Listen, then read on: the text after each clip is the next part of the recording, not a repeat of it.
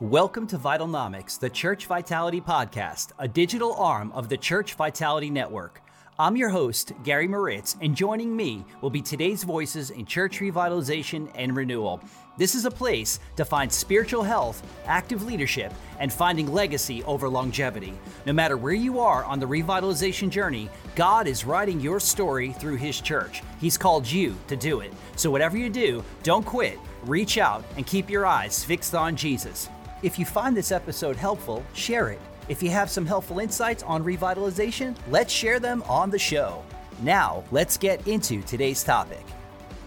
Welcome back to another helpful episode of Vitalnomics, where we're encouraging and equipping leaders to mobilize the church towards vitality. Today, we have our friend Jim Randall from Exano back in the studio with us to continue our conversation around clarity. And today, we're talking about Clarity First, Discovering Our Kingdom Concept, Part 1. We're doing this in two parts because there's a lot of stuff to unpack to help your church go further faster. So we are excited about talking about how do we glorify God and make disciples. And so, Jim, welcome back to the show, and I'm glad that you're a part of this conversation. Oh, thanks, Gary. It's always good to be with you, and looking forward to sharing with you a little bit of some of these tools that God's given us to help churches move toward that vitality by really, like you said, discovering that kingdom concept, what makes them unique. Yeah, thanks so much. It's love. I love having these conversations because it really just kind of, I guess, jars my thinking a little bit. And I know our listeners are thinking like, wow, I never heard that before. And so these are really, really helpful. So I just appreciate you just taking your time and just pouring into the context of our listeners. Oh, absolute privilege. And you know, Gary, it's funny you even said that. As soon as you said it, it reminded me that of my ministry years serving on church staff in a pastoral role, of kind of having that, this wasn't a phrase back then, but it could not be any more true of we don't know what we don't know. Right. And listening and being engaged in conversations like this completely just from leaders like yourself, Gary, and even other people helps me to kind of think in terms of, oh gosh, how would I answer that? And right. I wish I'd had some of this years ago, that's for sure. Yeah, for sure. So we're talking about clarity first and discovering our kingdom concept. So let's kind of move into revitalization, because that's really what we're talking about. So what are you seeing in regards to revitalization in 2023? So maybe give us your thoughts and observations that relate to that. Yeah, you know, Gary, man, what a great question. And, you know, it's funny. I've shared with you before, I look to you as just being this, this almost not just the vitality guru, but that actually is how I look to you, as a vitality guru to help churches in this world of revitalization. Yeah. But I do have the privilege of traveling the country and kind of seeing the heartbeat of pastor, seeing what's going on, see what's happening with churches, serving churches week in and week out. Our entire team does. Yeah. And you know what? In asking that question, I see a bit of a difference, and I'm curious, Gary, if you see this too. Honestly, we've not talked about this before, but I've seen a difference. I would even say in the last 4 years in the space of revitalization. And this is what I mean by that. I think pre-COVID, I saw almost a bit of a taboo conversation in the world of revitalization. Like it wasn't talked about. Yeah. It was almost seen as like if you brought that up, our church needs revitalization, it was a sign of failure. That's right. For a pastor. And they weren't going to talk about it, right? Yeah. Or if you had if revitalization came into play, a pastor was like, oh gosh, that's going to be an uphill battle. Let's just keep doing ministry. And what I heard pre-COVID, it was all about church planting, all about church starting. That's and by the way, God knows we need that, right? Not even remotely saying that it's a either or. There's no question it's a both and. But the conversation as it related to church and even health and even churches making a difference was more about planting churches than it was revitalizing churches. But in the last 2 years, and it's like there's been a normalization of for pastors to go, hey, we can have this conversation. All of us now, every church, the mega, the giga church, needed revitalization post-COVID. Yes, right. Mm-hmm. And it just all of a sudden made the conversation about revitalization, I would use the phrase mainstream. That's right. Yeah. And it made it easier to talk about.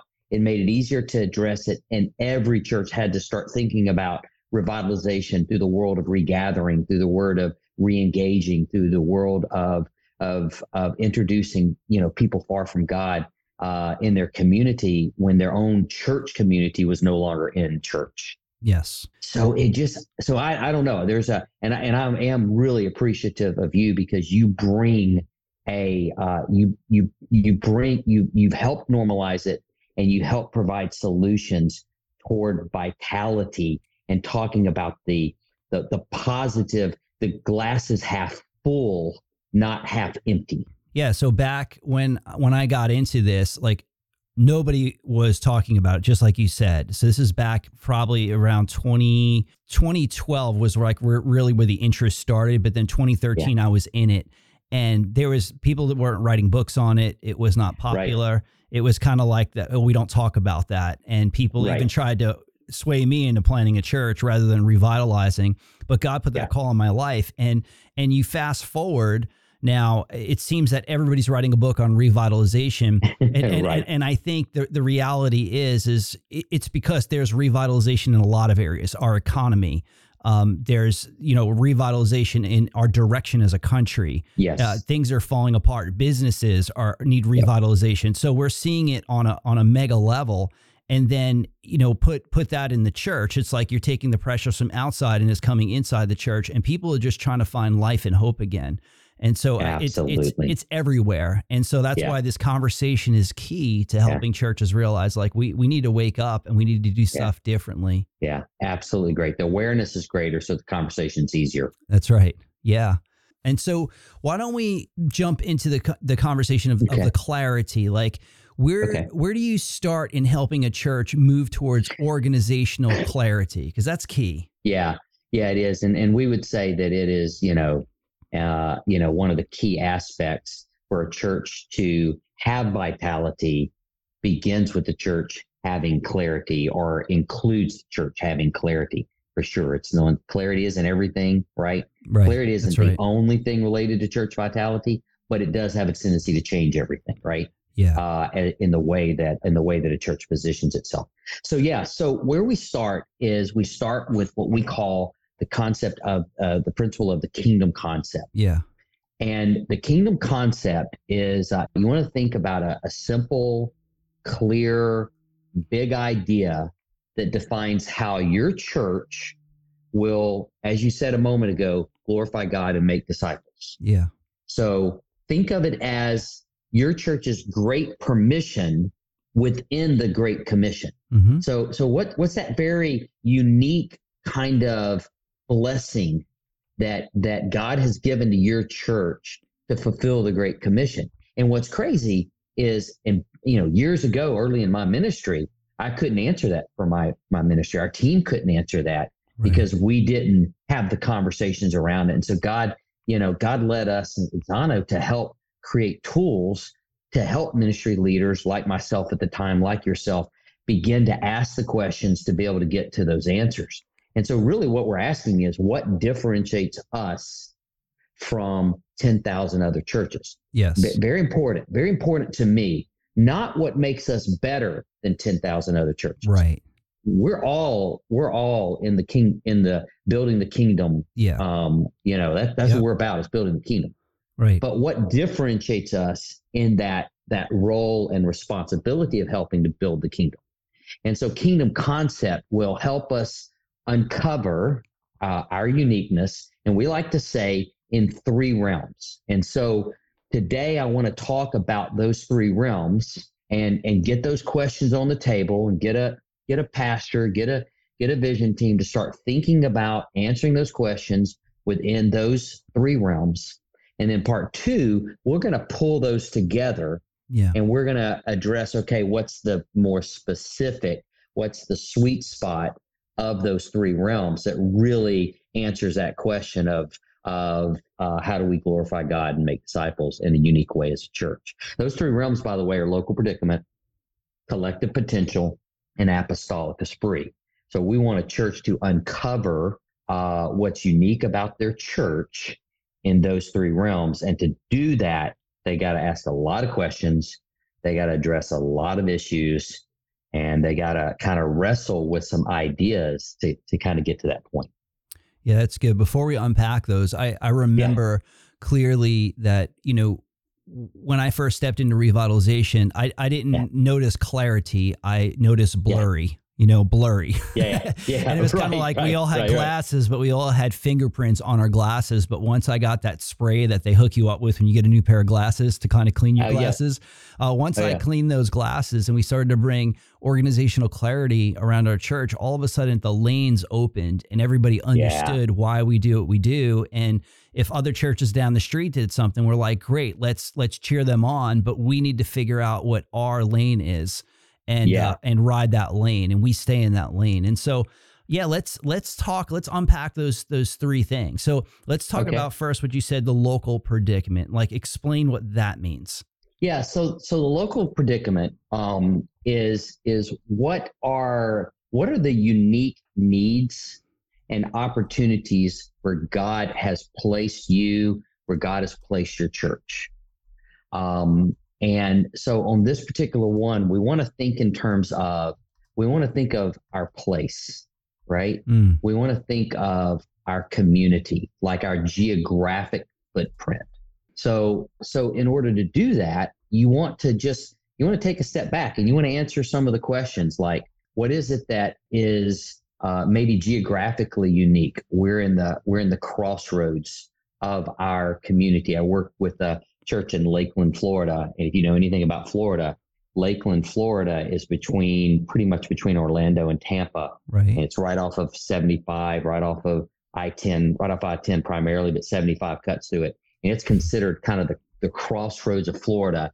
And it's one of the biggest distribution centers, cities in the entire United States. I think of another area like up in Ohio, Toledo, Ohio. There's a crossroads of interstates that comes through there, right? And so you start to think about, like, for example, that one area, what was unique for them in a negative way was it was a kind of a crossroads of human trafficking, right? Wow. And very, outside of Los Angeles and New York, more women were trafficked through that one corridor than anywhere else in the United States, right? But then you go, and local predicament doesn't always it isn't necessarily negative. Predicament think about predicament as a definition of the situation that God has us in. And so if you really have to use a different word, I would say, what's our local context? That's right. Right. Yeah. So Faith Bridge Church in Jacksonville, Florida is at the entrance of Jacksonville Naval Air Station. If you're seated at the front of Jacksonville Naval Air Station, you've got a unique culture of community that you're reaching out to. Yeah. Trinity Church in East Lansing, Michigan, right there at Michigan State University, and all of the impact of a major university and the dynamic of how that affects leadership, how that affects, what's going on in the community and the ideology of the community and all those types of things. And so you're asking questions. And I think one of my favorite questions, if I were to kind of pin it down, and by the way, Gary, one of the things that I want to provide to those that are part of the podcast today is I want to provide a series of questions for each one of these, about maybe 10 to 15 questions for each one of them, for them to ask with their team. It's really good. And walk through and have heavy, good conversations about it. But I think one of my favorite questions for local predicament personally is I love hearing a team answer, what is the atmosphere of lostness where you live? What is the atmosphere of lostness? And I have given an example of this before. I spent many years in Mississippi, and now I'm in Florida, right? And the years that I spent in Mississippi, I'd give this as a characteristic of the atmosphere of lostness. I would sit in a restaurant, and for every 10 people in the restaurant, in my mind, this was the atmosphere of lostness, that at least 8 out of 10 people thought that they were born a Christian. Wow. Born a Christian. Now, I didn't say they are a Christian. That's right. but their perception was they're Christ followers by birthright. Wow. So I pop up and move to Florida several years later. My son has a big birthday party, pool party. There's about 15, 20 kids out there.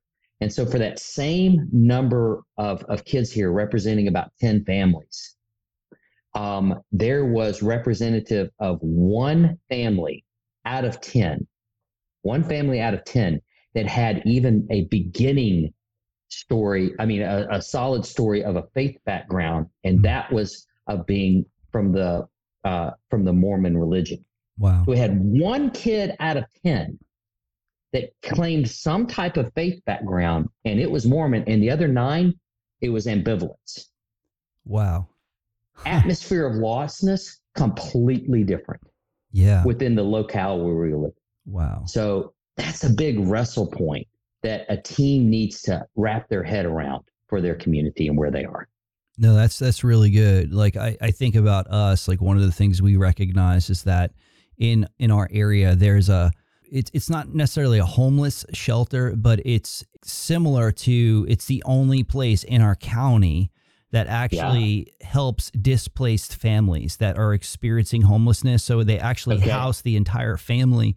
And so what we did is we said, okay, well, who's coming behind that organization to help them? And so we, we'll bake meals for the families, we'll, clothing, like whatever it is. And like, we're like, okay, they're an extension of us. So we want to help our community. So we realized, okay, that's something we need to do and step into that. So that was something unique in our predicament. Gary, that completely epitomizes the answer to the macro question for local predicament. And that is, what are the unique needs and opportunities where God has placed us? That is the unique need and opportunity where God has placed your church. And as a church, you're answering that question. Okay, if God has us here, then what are we doing about that? Yeah, no, that's good. Right. Oh, that's great. Great word there. So we talked about local predicament. Now let's kind of move to the second one. Okay. Collective potential. Okay. So if local predicament was about our place and our community, then collective potential is about our people and our congregation. So you're going to follow a kind of a trend I'm doing here, right? So they're going to, got the alliteration happening for both of these, but local predicament is about our place, and then it's about our people, or the people who are part of our congregation. And so the question that gets asked, that the macro question for collective potential is, what are the unique resources and capabilities that God brings together in us collectively as a church? And what I like to think about here is kind of popular. 2 to 3 things are kind of popular. It's popular for the pastor, maybe a few years removed, but stands up on the stage and turns around and does a selfie with the entire congregation in the background, right? You've seen that a little bit. I've seen a church pull a drone up to the top of the worship center and take an aerial view of kind of a shot of everybody who's in there. And, the one thing that I like about that idea is you're capturing a photo of the people who call your church home. And the idea behind collective potential is that if we take that entire group that's in that photo, our entire congregation, and really ask the question, what's unique about the people who are in this photo? Like, you really were collectively to go, what's unique about the people in this photo? Then you start to almost tap into a set of gifts and abilities and talents and callings and personalities that can really make a difference in your community. And let me give you a couple examples of this that we've seen through the years. So I'm thinking of a church in Shreveport, Louisiana, and they do this process, and the church is located in what I would kind of call a medical area of Shreveport. So there's LSU medical centers there, lots of other hospitals, lots of the surrounding doctors' offices that they would go to. So this particular congregation had a large component of physicians, of nurses, of OTs, of PTs. It was just a large number. And so what came with that were gifts of care, of mercy, right, of healing. And so just a high gift mix that said, hey, you know what? This church They don't need to be out there doing construction on their mission trips, Right. right? They need to be out there doing what? They need to be out there doing medical missions. They need to be Right. doing, things that kind of fit the collective potential. I think of another church that privileged to serve that's outside the University of Florida, and once again a strong leaning of people within their church that are educators, both from the collegiate level, high school level, secondary, all types of level, because there's an affinity toward education. And so once again, the desire to the gifting of teaching, right? The desire to help people to understand the raising up of the next generation is a big deal with this church, and kind of realizing that begins to go, wow, that's how God uses us to fulfill the Great Commission, different than how he may use a church that's 5 miles down the road or 10 miles down the road. And so it's super cool when you can look into your congregation and you can begin to see, and once again, you're going to see lots of representations, but if you start to see pockets of affinity and stuff like that, you can begin to go, okay, God's got something for us as a congregation that kind of only we can do. That's a pretty cool place to be as a pastor and as a ministry leader, to know you can leverage those strengths for the kingdom. Yeah, I love this whole concept, because I think what this does is it gets rid of the carbon copy ministry mentality. Like, hey, this church is doing it. Hey, we're going to do it. Kind of like we alluded to, which is a great program, Awana. Well, the church on the street's doing Awana. We need to do Awana. So for us, we're like, hey, if that church is doing Awana, that's great. Let's send our people there. And then we're going to do something different, because collectively we want to speak into, like you said, those pockets in our community. And we want to figure out how we're unique. And so that's critical. That's so critical. I'm reminded of a church in North Carolina. I pull up, and they've got these 3 big barns with these 20-foot garage doors that are opening up into these barns, right? And really garages. I'm saying barns, but they really were garages. And they had a building off to the side of it. And I'm totally curious, what is this? And as I engage, all of a sudden I realize they are the epicenter of disaster relief for North Carolina. Wow. Because the collective potential of everybody in their congregation has this rescue mentality, has this, we're going to, we want to help people in need. And if you can just imagine the old school hotline, like you just imagine that there's somebody sitting in there by the phone and they're just waiting to respond to the next disaster. It's because, and I'm being facetious there, but they're ready because they have a collective potential and a passion. That's what they love doing, is helping people in need. Oh, that's so good. That's so good. Yeah.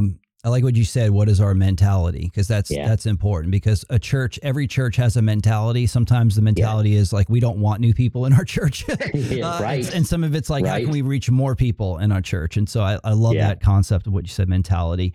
Let's look at number 3 cool. in our time. So let's talk about apostolic esprit. What in the world is that?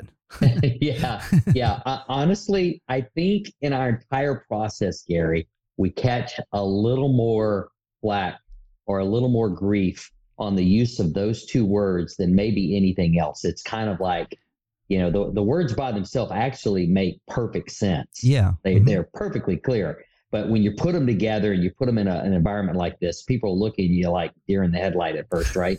Apostolic, right? The gift of leadership, right? Just that ability to lead, administer, and just direct, right? Just, we understand that word by itself. And esprit, well, I listen, I'm a child of the 60s and 70s.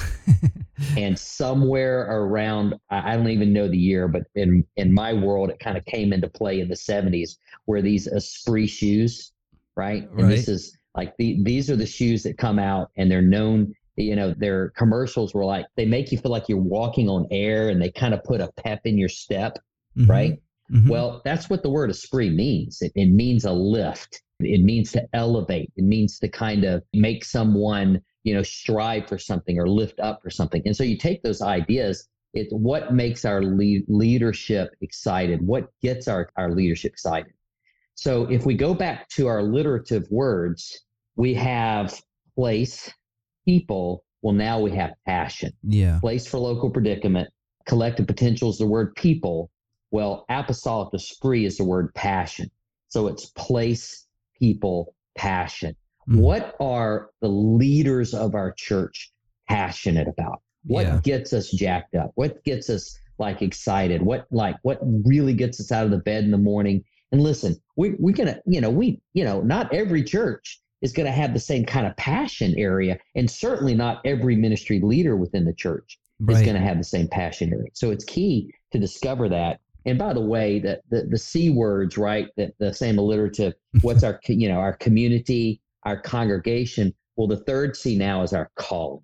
Right. So it's our community, our congregation, and our calling. What is it that gets us excited? And so the macro question is this: what particular focus most energizes and animates our leadership? So what gets us, what's the focus? And so I think of, this is probably about 20 years ago, Hope Church in Las Vegas, Nevada, was a church plant. And as a church plant, so the leaders that came to plant that church along with Vance Pittman and two to three or four other leaders, one of the things that as they were walking through these three components of a kingdom concept, when they got to this collective potential, there is almost a super clear identification that what focus, energize, and animates them, that even got them to that point, were two things. Number one, a clear and just an absolute clear passion for life change. Yes. For seeing people who were far from God come to Christ.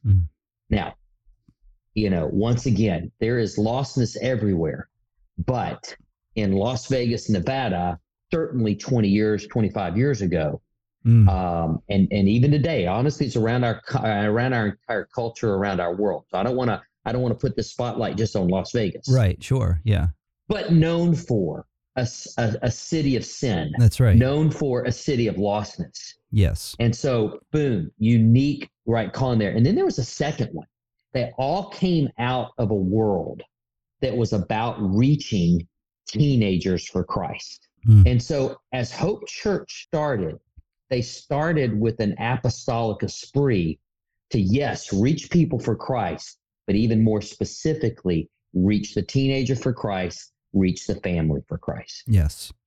And now that church has reached tens of thousands, hundreds of thousands of people, planted 4 or 5 generations of churches out of an apostolic esprit that was about life change, and an apostolic esprit that was about reaching teenagers for Christ.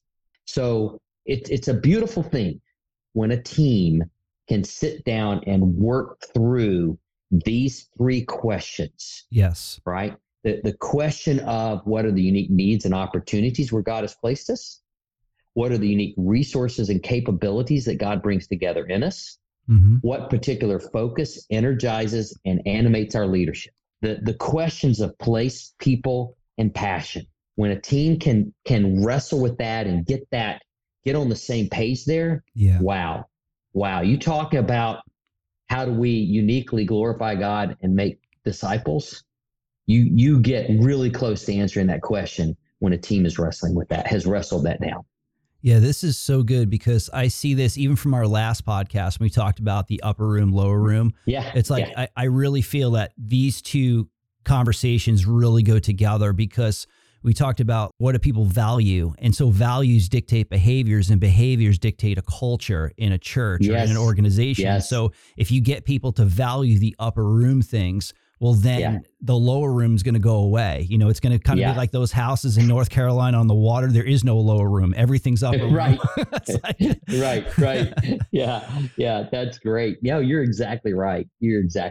Well, what we want to do next time, Gary, is we want to go, okay, we've identified, we've answered the questions in the three realms. Is there a way for us to take those three realm answers and bring it together and look at kind of a sweet spot, right? To where we can truly begin. And so what I certainly want to do in our next meeting is unpack that a little bit. And then once again, give a tool to help a church discover that kingdom concept, what truly makes them unique. Wow, this has been great. And I hope to our listeners, I hope you're finding this helpful. And I hope this is maybe stirring up, some interest and saying, wow, we need to work on this stuff. And, summer's a great time to do that. Summer's a great time to kind of reset and relaunch for the fall.